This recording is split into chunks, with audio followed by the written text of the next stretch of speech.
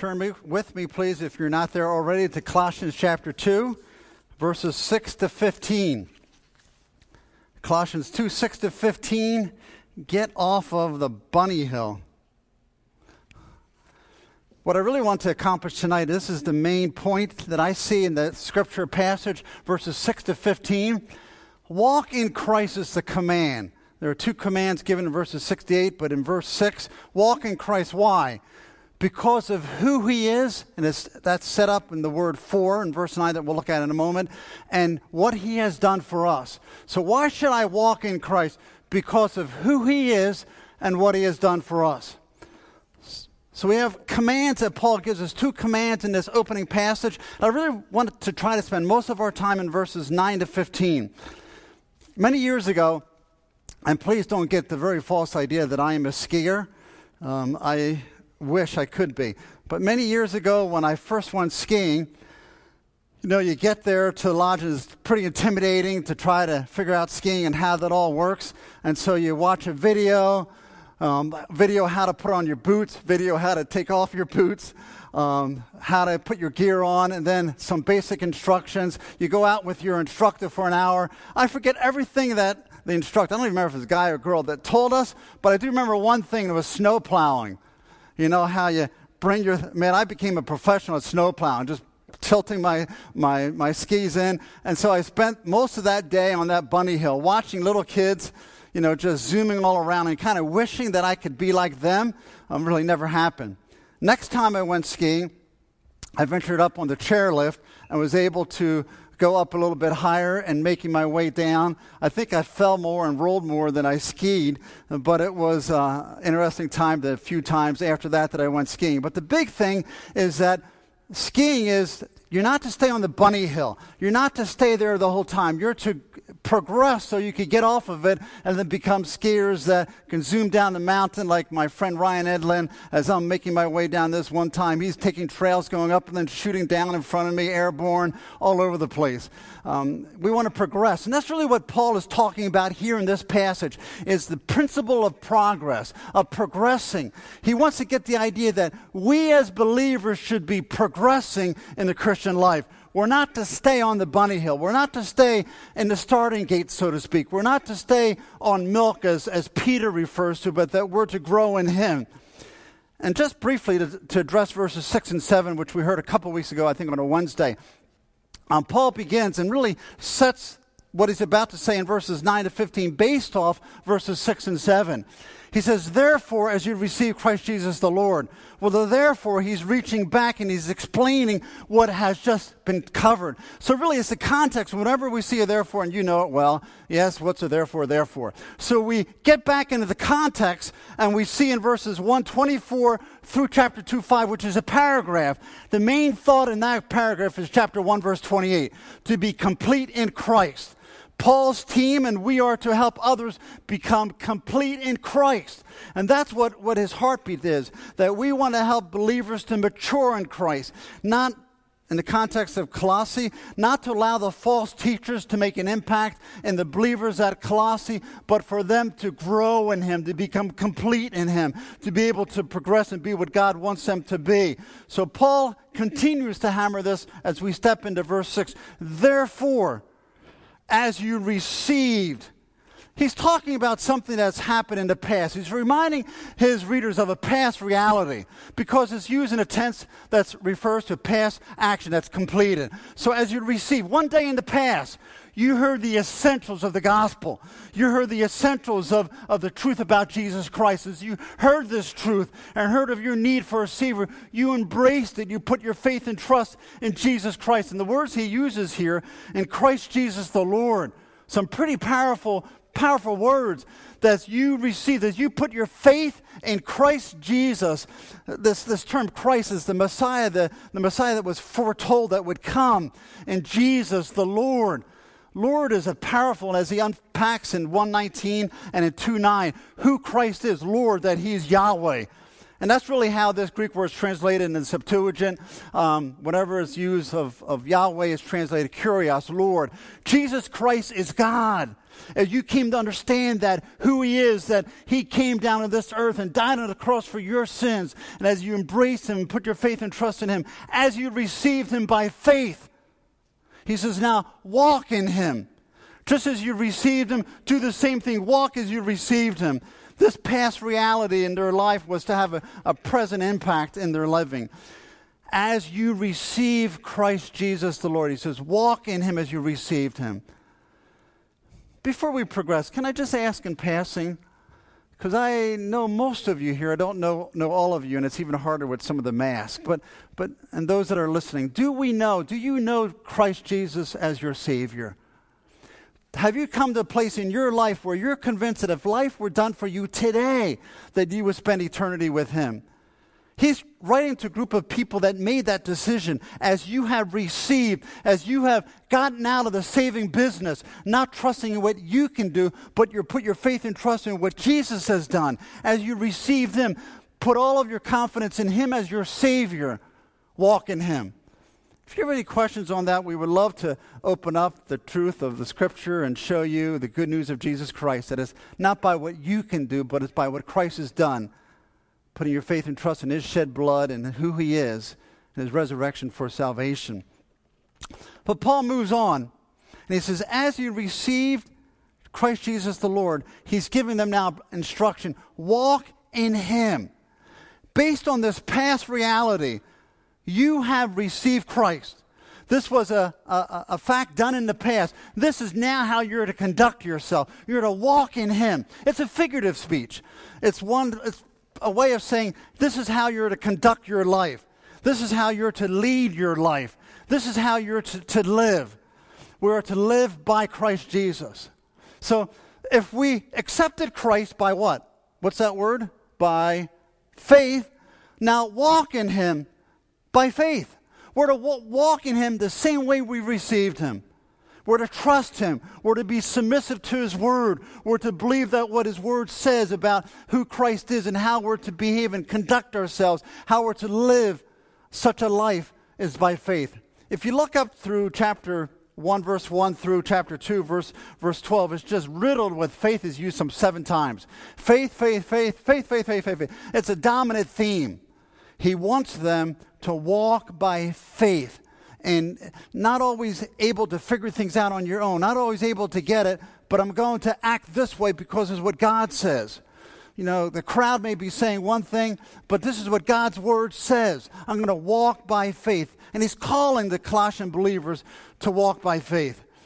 Trust in him, live for him, live a life that's pleasing to him. You know, if you're ever watching, it's been a while since I've seen the long jumps in the Olympics or other events, but a skier comes out of the gate and he has that long jump. He comes down that ramp and he's go flying to see how he could go. What happens when he comes out of the gate? Do all people stand up and clap and say, well, that was a beautiful entry. That was awesome. Well, no, that's just the beginning. They're watching a guy come zooming down that ramp and goes flying out. How's this formed? Is he straight? Is he leaning forward? Is he off to one side or the other? Is he going to crash in his landing? Is he able to have a beautiful landing and really get out there far? That's when they then applaud. And then how will he continue? And usually that's it for the long jump is basically. But how do you progress in the race? Paul is telling them to walk in him, progress. Walk, follow him, follow his truth. And then just briefly, as we're not really addressing 6 and 7 much, but he gives 4 participles. Rooted, built up, established in the faith, and then abounding with thanksgiving. The first 3 participles are passive in their voice. It's really God doing the action. Man has a responsibility, but this is what God's doing.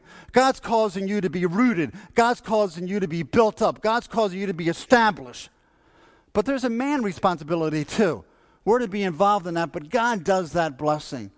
But here's what we are then to do. Abounding with thanksgiving. As we walk in him, may our hearts not get so cold or so consumed with problems that we forget to just abound with thanksgiving, to be grateful for all that God has done, grateful for his goodness to us, grateful for his faithfulness to us, to keep looking and say, God, I thank you for your grace. But moving on towards verse 9. Verse 8, see to it that no one takes you captive. See, Paul's concern for the Colossian believers to walk in him, and he's about to give the reasons why they're to do that in verses 9 to 15, where I want us to center. But he first pauses for a moment and he says, don't be taken captive. Can we be taken captive as Christians? Sure we can. In 2 Timothy 2:26, it talks about unbelievers being taken captive, but here he's talking to the believers at Colossae. Don't be taken captive. Doesn't mean they're going to lose their salvation, but don't be influenced by the false teaching of the Colossians to get off track of the pure simplicity of the gospel. Don't be taken captive by their lies. Don't be taken captive by their statements. Stay true to the Word of God. Stay true to the gospel. Don't be influenced by any of their false teaching of what you need to do besides simply putting your faith and trust in Christ. Don't stray for the simplicity of the Word of God. Are we taken captive? What are you taking captive? What lies do you listen to Satan that he's able to penetrate your thinking and able to influence you and to alter your persistent putting your hand to the plow, faithful Christian living for God? How is he able to influence you to lead you astray from walking in Christ? What does he use in your life to cause you to wander from the path so that you're taking captive in the sense that you're listening to his lies? You know, I'm amazed when I talk to guys, to young men, and all of the video games that they play. That was just after my generation, all the video games. But are you taking captive in video games? Maybe it's a hobby, maybe it's a sports team where just hours a day is poured in. And we don't have time for the Word of God. We don't have time for prayer, but we certainly have time for 3.5 hours of some exciting new video game. Or we might think more about saving money for retirement than you do about how you can invest in God's kingdom. Do we think more about, those of us that are in my age group, do we think more, I got to save up for the future versus God, how can I use what you've given to me to bless the needy, to bless the advancement of your word, to bless bless the kingdom, to advance your purposes and your cause? Or how about when maybe we buy into Satan's lie and we're held captive by, I can't share the gospel because I'm timid. I can't talk to this person about Christ. I'm going to leave it to those that know what they're doing. The point is, may we not be taken captive. But I really want to get to the reasons. Here's the heart of where I want us to be tonight, what Paul is centering on. Here's what he says. When we are in Christ, that we ought to walk as he walked. And now he gives us the reasons. And I thought our two songs that we sang prior to the message, In Christ Alone and When I Survey, just paves the way for verses 9 to 15. He gives us three reasons. Let me first look at who Christ is and then look at what he's done for us. So why should I walk? Why should I walk in him? Why should I obey the command of verse 6? Why should I obey the command of verse 8 to see that I'm not taken captive? God, give me a reason. You that are parents, you ever tell your kids to do something and they say why? They shouldn't say why, right? It should be first time obedience, but they say why. And you ever just give a one-word answer? Because. I mean, you say, because I said it. Well, God doesn't do that here. God gives us a command to walk in him, and then in verses 9 to 15, he gives us the very reasons why we should do that. Look in verse 9. For in him. This word for could be better translated because or that. It's hotai. In the Greek, it's a purpose clause. For, or this is the purpose. This is why we're to do that. Because, and look at the reason. Well, what's the reason? And it's all about who Christ is. For in him, the whole fullness of deity dwells bodily. Here's why I shouldn't be taken captive. Here's why I should pursue God. Here's why I should want to live for him. Here's why I should want to walk in him. And he gets to center it all on who Christ is. For in him, in Christ, dwells, in Christ resides, in him dwells, the deity dwells bodily. In him the whole fullness of deity dwells bodily. You know, in this verse, Paul isn't simply thinking, and by the way, this is an awesome, awesome passage for Jehovah's Witnesses, for Mormons, for the cults, anybody that denies the deity of Christ. You get right here. Here's clearly Paul is defending who Christ is.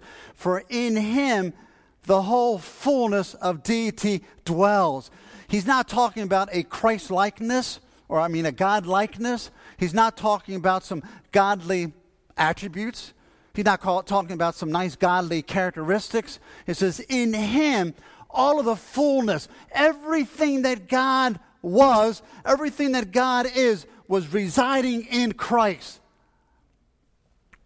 Context, the Colossians had a false thinking that they believed that there was God, and then from God to man, there were whole steps of spirit beings. The closer you were, the more you were deity.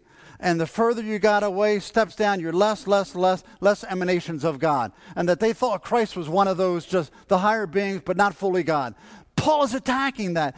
This is why we should walk in who Christ is. For in him, the whole fullness, everything that God is, everything that God, every attribute that he has resides and is present in Christ. For in him dwells in bodily form the image of the invisible God. It's all present in Christ. You might say, well, how does that change my life? When we don't obey God's word, whether it's in our actions, whether it's in our words, whether it's in our thought life, whether it's in our desires, we're then stepping outside of the will of God, and we're desiring something more. Is that thing we're desiring more, is it real or is it false? What is it? It's false, right? Anything that we want that's more besides Christ is false. It's a lie. It's not the real deal. So why are we stepping outside of following God when we have Christ in us? He says, for in him, in Christ, and Christ resides in us. You see all the connection verbs, words, remember that? In him, with whom? We're in Christ. We're in him. We have him. And yet when we step outside of him, we're going after fake things. It's like, imagine if you were to go, Kevin, you go to your boss and you say, listen, I don't need to be paid anymore in cash or, real funds. Just pay me Monopoly money. Would you do that? Or how many of you, we have in our backyard when our grandkids were here, and they have in their backyard in Michigan, a little kiddie pool, like maybe this much. How many of you would prefer a kiddie pool to swim in the summer over a nice, gorgeous in-ground pool that has one of those reality TV waterfall landscapes that surround? Would you prefer the kiddie pool over that? Or how about, would you rather have a fan, to fan you instead of central air conditioning? We have the real deal. Would you rather go visit Jewish neighborhood in Brooklyn instead of going to Israel? And by the way, we're still on, Lord willing, next year, June 18th, leaving for Israel. A lot of things to work out yet. Or would you rather have an imitation watch? If someone were to give you a choice, would you like an imitation Rolex or would you like the real deal? We want the real deal. We have Christ. And whenever we leave Christ, we're going after things that are fake. We're going after things that aren't real. In him we get to walk in him. We get to be filled with him. We get to obey him. So Paul is giving us reasons. Here's why you should walk in him. You have Christ. Christ alone. You have him. Why do you want things that are fake, that are false? But now look in verses 10 to 15. He gives us, I see, 3 reasons here. Because of what Christ has done, and he gives us 3 things that Christ has given us. Remember what our top is? We want to walk in him because of who Christ is and what he has done. So why should I walk in him? Besides who he is, look at what Christ has done for us. Verse 10. And you have been filled in him who is the head of all rule and authority. Paul writes and he says to to the Colossians, you're filled in him. You're filled. You have everything already. You have it all. You know, before we trusted in Christ as our Savior, we were far from being filled. We were spiritually incomplete because we were separated from God. God was far away. We weren't complete in him. We were still searching. Or even if we weren't searching, we were deader than dead. We were lost. We were blind. We were separated from God. Not only were we separated spiritually, we were separated from God morally. We were incomplete because we didn't have the Word of God to guide us. We were living outside of the will of God. We didn't know God's will. We didn't know how to live. We were just trying to go on good feelings or the image of God that was buried deep within us, having some moral training perhaps that we were guiding ourselves through life, but we were still morally incomplete. We're mentally incomplete because we don't know God's truth. We don't know God's Word. We don't have the Spirit of God to guide us. But that all changed. We became filled in Christ. This is what God has done for us. So why should I walk in him? Why should I want to follow him? He says because of what he has done. And one of the things he has done, he's filled you. He hasn't left you empty. He hasn't left you partially complete. He's given you everything in Christ. We're spiritually complete because we're no longer separated from God. Isn't that awesome? That God is with us, that God allows us to become members of his family, that God dwells in us, that God is close to us. He calls us sons, that we're able to call him Abba, Father. Secondly, that we're morally complete in him. We know the will of God. We get to make high choices. We don't have to live down here where such filth and immorality just abounds around us. We're able to, not in a cocky manner, not because of anything in ourselves, but because of the Word of God and what God has done for us, we're able to choose the high ground. We're able to be morally complete in him. We're able to be mentally complete because we know God's truth. Doesn't matter all of the brilliant Dawkins in the world who says there's no God. We know there is a God. We know the Word of God says it. We're complete in him, filled. So why should I walk in him? Because he has filled us and all that he has done for us. And yet many Christians, and I confess that sometimes I'm in that, we live like we're lacking something. We live like we're missing something. We stray and we wander. We look for other things. We look for satisfaction in wrong places. But God is calling us to find everything in him, to be filled in him, that we are complete in him, and to live as he wants, to walk in him, walk according to his standards and his will. Another purpose that I see because of what Christ has done for us is that we're raised with Christ in verses 11 to 13. And there's a lot here, and I confess I'm not really addressing the passage as I would love. Probably should be three messages. But because we're raised with Christ, what does that mean? Paul uses a couple of figurative expressions here, circumcision and baptism, talking of our connection. Both of those show that they're not speaking of something physical, but he's speaking spiritually speaking. And circumcision we get from Romans 2:29 when Paul says, one is a Jew who is not just outwardly, but one who is inwardly, circumcised with the heart. Stephen in Acts 7 talked about the religious leaders, they were uncircumcised in the heart. So one that has had the hardness of the flesh torn away, his opposition to God, and we have become pure within, circumcised within, or as he uses the language, to be baptized, that we have been baptized in Christ. We have that connection. It's not water baptism here, but when we put our faith and trust in Christ, we are so connected to him that we were buried with Christ and that we raised with Christ. But look at this phrase I want to camp on for a moment. That we have been raised with him. My eyes is, since I had cataract surgery, I can't get new glasses yet, so it's pretty tricky here.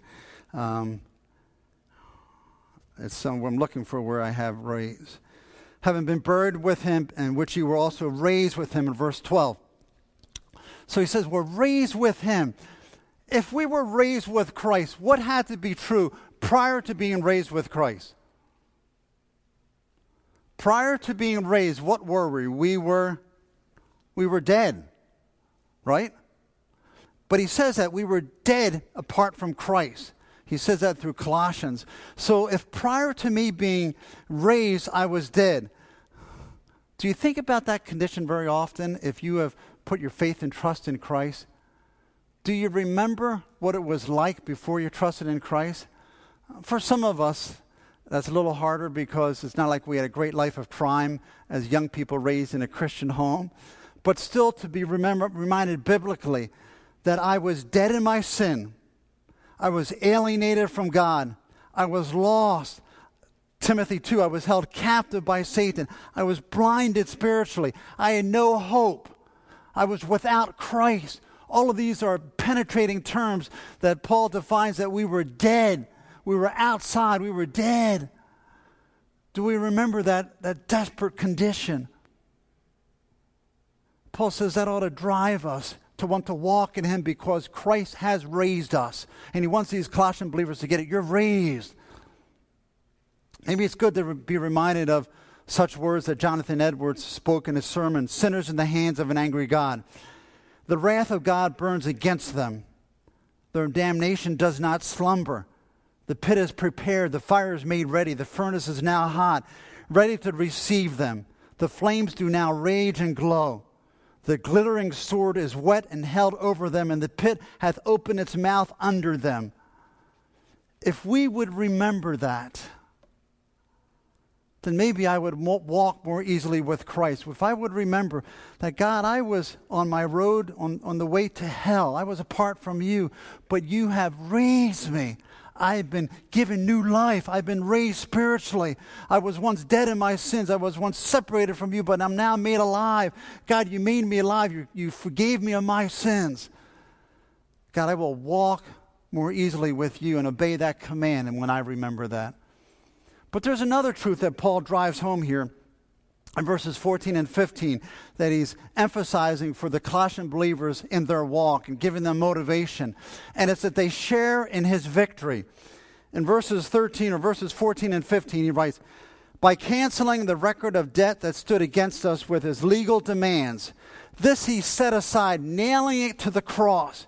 He disarmed the rulers and authorities and put them to open shame by triumphing over them in Christ or in him. By canceling, in verse 14, by canceling the debt. The word cancel means to cause something to be obliterated, to cause something to be totally demolished, to cause something to be totally blown apart. What is Paul highlighting? The complete destruction of our connection to our Adamic nature that called the old man in Ephesians, Colossians, Romans, that was causing us to be separated from God. It was broken, it was killed, it was put to death. It was obliterated. And how was it obliterated? It all happened at the cross. Look what he says, the record of debt. There was a record of debt. There was a certificate of debt. It was the law that we had broken. It was the law that we had offended. In fact, it says in Galatians 3, cursed is everyone who does not abide by all things written in the book of the law. So we had this debt. We had this law against us. It was a record. And as recorded, we had broken God's law.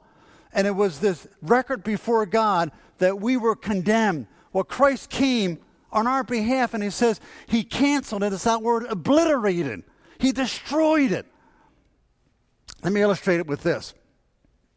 La Amistad was a slave ship in 1839 that was making its way from Cuba to the Americas, loaded with slaves that were stolen, kidnapped in a most wicked manner. Now, apparently the law had changed that they were trying to make slavery civilized, no longer able to take them from Africa. And so they had been kidnapped from Africa, gone to Cuba, and on the way from Cuba to the Americas, the men, women on board were able to take over the ship, mutiny, and they killed the thieving scoundrels that were selling them off to slavery, except two of them. And they kept the two Spanish men that helped them. They wanted to direct them back to Africa. Well, they didn't direct them back to Africa. They directed them north to the coast of, I think it was Massachusetts. And they landed in Massachusetts. The ship was taken over by the American Navy and brought brought to our shores, and they were charging the slaves as runaway slaves. As the case unfolded, there was just something there that they weren't runaways, and it was believed that they weren't runaways. And the judge eventually was listening to all the case, and they were talking about, eventually they found an interpreter, that they were kidnapped from Sierra Leone, and there was a slave fortress in Sierra Leone called Lambanco, and that they were held captive there and taken from Sierra Leone to then the Americas. And eventually the evidence was overwhelming, and they were to be returned back to Africa. Well, the defense, in trying to keep them as runaway slaves, made the case, there is no slave fortress in Sierra Leone. There is no Lambanco. That's false. Well, the judge still went forth with it and released the slaves and went back to Africa. Meanwhile, the Royal Navy made their way to Sierra Leone, hearing of this case.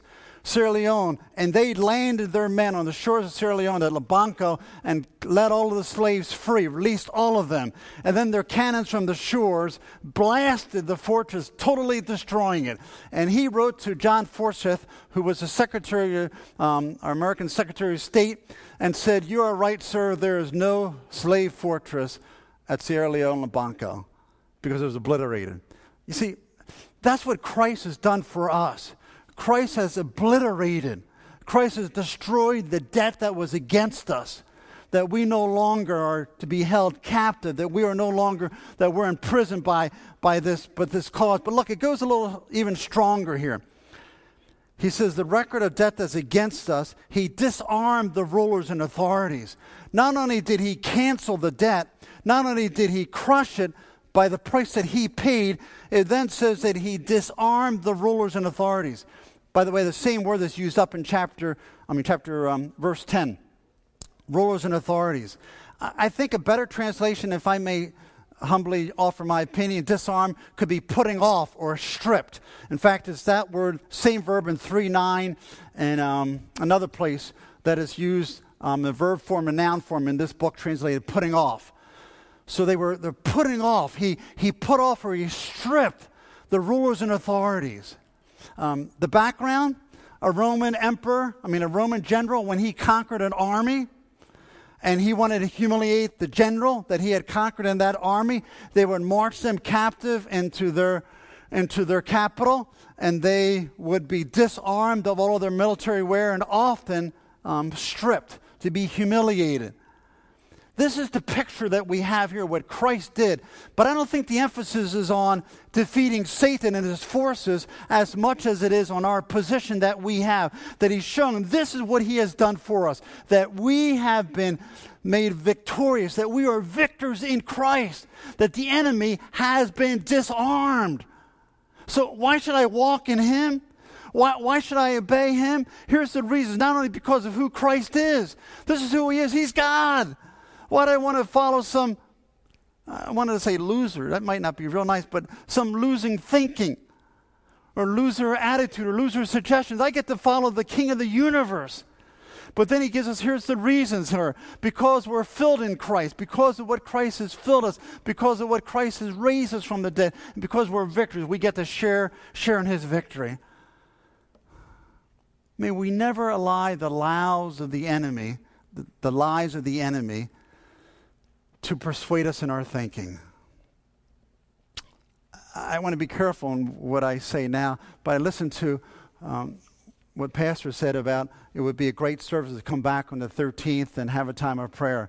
I get the hesitation of attendance with, especially if your immune system is sensitive and elderly and so forth. But I wonder if maybe we have just listened to the lies of the enemy. Hey, you're still worshiping, man. You're still giving. You're still faithful. Stay at home. It's okay. I think Hebrews 10:25 is so powerful as the dozens of one another's in the Bible. It's time to get together and just to be involved in each other's lives again. But we're going to be careful, or we're going to be cautious. But we just feel that heart cry, or maybe the enemy lies and says, you don't need to be involved in this particular ministry. You've been doing it for about 95 years. It's time for somebody else to step up and serve. I remember the first time I heard that on Long Island from this lady. It just like drove me crazy because she did nothing else in the church, and the one little thing she was stepping down from, my heart ached. And I said, and I thought in my mind, Eleanor, may we never have done enough. When I look at all that he's done, filled in Christ, raised with Christ, victors, I have never done enough. It's never where I'm able to say, okay, it's time for someone else. Or and I've been around enough that you hear, your heart aches when you hear, well, I don't come to church because they don't sing the songs that I like, or you don't preach the messages that I want, or the people don't greet me like I think I should be. God, I want to come to worship you. I want to come to exalt your name. I want to come to make much of you. Let me not buy into this narcissistic lies and thinking, God, I just want to rejoice in who Christ is. I want to rejoice in what he's done for me. I want to walk in him and be found faithful. It's time to get off the bunny hill, isn't it? It's time to be what God wants us to be, to walk in him, to desire him, to put him first in every aspect of our lives. I have just been loving, enjoying reading some 1,200 pages of Hudson Taylor. When did I say George Mueller? Hudson Taylor biography. And at the end of the first book, he just writes this letter, and I forgot to bring the book over. But he writes at the end, where his heart is so aching for people to come to China, to be missionaries and just to spread the gospel, and how God is using him to grow thousands of people to Christ, lead thousands to Christ, and growing a missionary movement. But he talks in this end of it, he says, when I look at the laborers, there are so few. I look at what Christ has done for me. He says, my heart explodes. He said, if I had 1,000 shillings, I would give it all to the Lord. He says, if I had 1,000 lives, I would spend them all for China. Because that was a man that was so in love with God and what he has done. May that be true of us. May we be so in love with God that we know Christ.